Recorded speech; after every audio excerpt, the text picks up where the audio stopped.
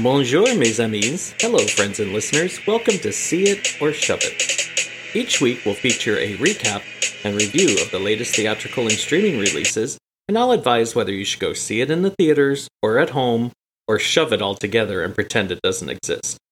I'm your host, Greg, and thanks to theater subscription programs, I go and see every movie I can and bring my opinions back to you.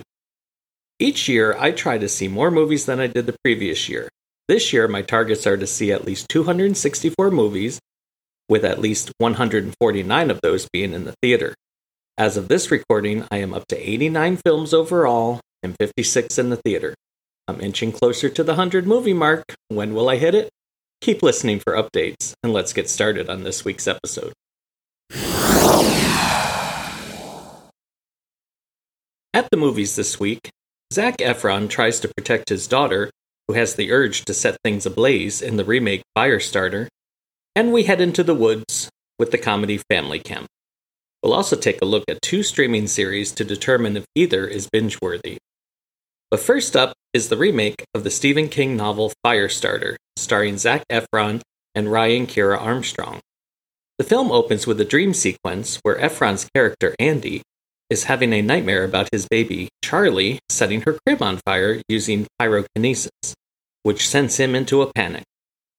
We then see a flashback to Andy and his wife, Vicky, in their college days, participating in a lab study where they are injected with a substance that will give them supernatural telekinetic powers. Back in modern day, they realize that they have passed this power on to their daughter, who for the moment has learned to suppress the powers. However, as she begins to grow up and tries to adjust to normal life, she becomes enraged at school when fellow classmates make fun of her for living life free of modern conveniences such as an internet or cell phones. And this is because her parents don't want to be tracked down by the members of the Shop, which is the organization that is looking for them in order to kill Charlie before her powers become too great to suppress.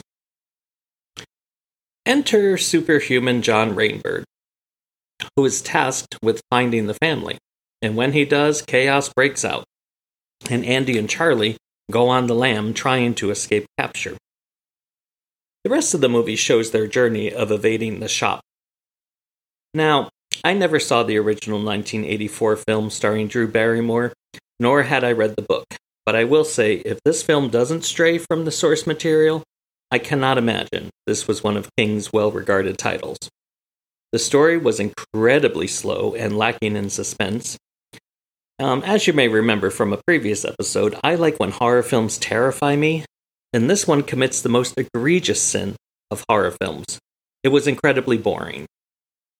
There were absolutely no scares in this, and the scenes that were intended to be scary just left me shrugging my shoulders. I mean, she starts fires. Who cares? So what? Big deal. How is that scary?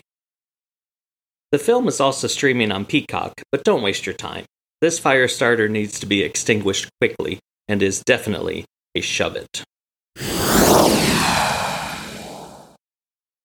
Next up is the faith-based comedy Family Camp. This movie focuses on the Ackerman family, whose father Tommy is always too busy to give his family the attention it deserves. One Sunday, as Tommy arrives to church extremely late with his golf cleats on and his visor, the pastor at the church announces it is again time for family summer camp. The Ackermans have never attended summer camp. However, Tommy's wife Grace traps him into going in order to make their family stronger. But when they arrive, they find out Tommy forgot to make the final payment. Therefore, they're banished out of the air-conditioned cabins because there are none left, and they have to stay in a yurt tent to share with the Sanders family, who are extremely excited about family camp, if you know what I mean. Annoyingly excited. This sets up the typical odd couple type of situation, where the families bicker with each other, compete against each other, and so on. Now, the two fathers eventually get lost in the woods, and that creates the main drama of everybody trying to find them.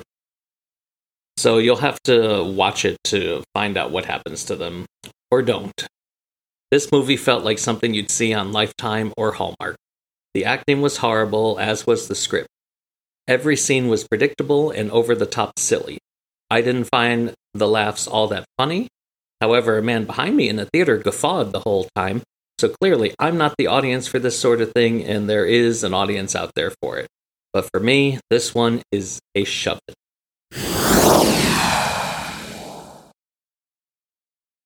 So that's it for this week's main films. There weren't many new releases this week. They'll start picking up once summer season begins. So to recap, Firestarter gets a shove it rating, and Family Camp gets a shove it rating. Additionally, it's time for my lightning round reviews of the additional movies I saw that may or may not be worth your time in my segment called Quick Picks. The documentary feature, Cheryl, focuses on the ups and downs of the career of the great Sheryl Crow. With unflinching honesty, Crow gives in-depth interviews and kind of backstage access to the events that happened in her life. And if you're someone like me in your mid to late 40s, you'll remember a lot of these things as they happen. It is streaming on Showtime and is a see it. The timely French abortion drama Happening is a brutal look at one woman's race to find an abortion provider in the 1950s. And is a see it, but it is graphic and it is not for everybody. Now let's shift to television to see if either of our featured series of the week are binge-worthy in our new segment Binge It or Singe It. This week, I continue to focus on frauds in the news. Last week, I focused on 2 fraudulent men, and this time the ladies get their turn at bat. First up is the Hulu series The Dropout, starring Oscar nominee Amanda Seyfried as Elizabeth Holmes, the CEO of the blood testing software Theranos. In 2003, Holmes started the company as a way to democratize healthcare. She invented a machine that allegedly could perform blood tests with just a few drops of blood. Before this, she dropped out of Stanford and convinced her parents to invest her tuition money in the company, and by 2010, the company had $92 million in venture capital and started to draw the attention of politicians and scientists alike, especially Walgreens, who wanted to have these machines exclusively in their pharmacies. During this time, Holmes started to develop an obsession for Apple co-founder Steve Jobs, and began dressing like him in black turtlenecks and started speaking in a jarring, deep baritone voice. Eventually, Theranos bit off more than they could chew and failed to live up to their promises, and Holmes's world started to cave in. The series tells the story, and Seyfried is incredible in this role. The supporting cast includes Naveen Andrews, remember him from the show Lost? Laurie Metcalf, Sam Waterston, and William H. Macy, all great in their roles. The writing is tight and suspenseful and creates a great amount of intrigue as things begin to fall apart. The Dropout is a binge it. Similarly, Netflix's Inventing Anna tells the story of Russian-born Anna Sorokin, played by Julia Garner, Emmy winner of the series Ozark. Anna adopts an alias and goes by Anna Delvey, and she begins to hoodwink the rich and powerful in New York City's upper class into believing that she is a German heiress with access to millions of dollars. This leads them to invest hundreds of thousands of dollars in helping her achieve her goal of opening an art-themed club. The series also stars Veep alum Anna Klumsky as a reporter who meets with Anna behind bars and begins interviewing those within the con to tell her story. This show, developed by iconic producer Shonda Rhimes of Grey's Anatomy, Scandal, and Bridgerton fame, is taut and moves right along as the web of lies is uncovered in each episode. Garner takes on a role that is a drastic departure from her fierce role on Ozark, and it works for the most part. However, as a character, Anna is very annoying and cloying, and it's hard to even root for her or feel sorry for her.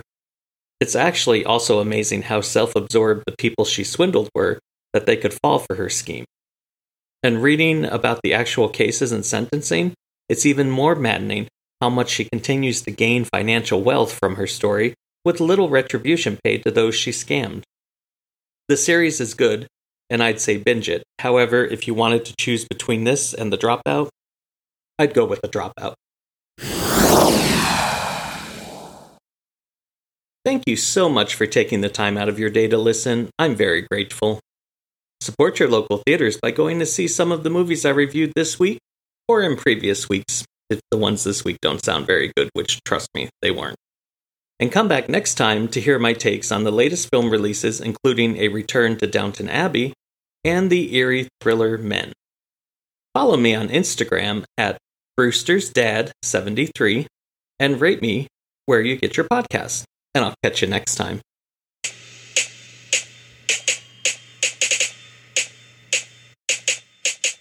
See It or Shove It is recorded in Orlando, Florida, and is produced by Gregory B. Productions. Music by Mysterio Music, all rights reserved.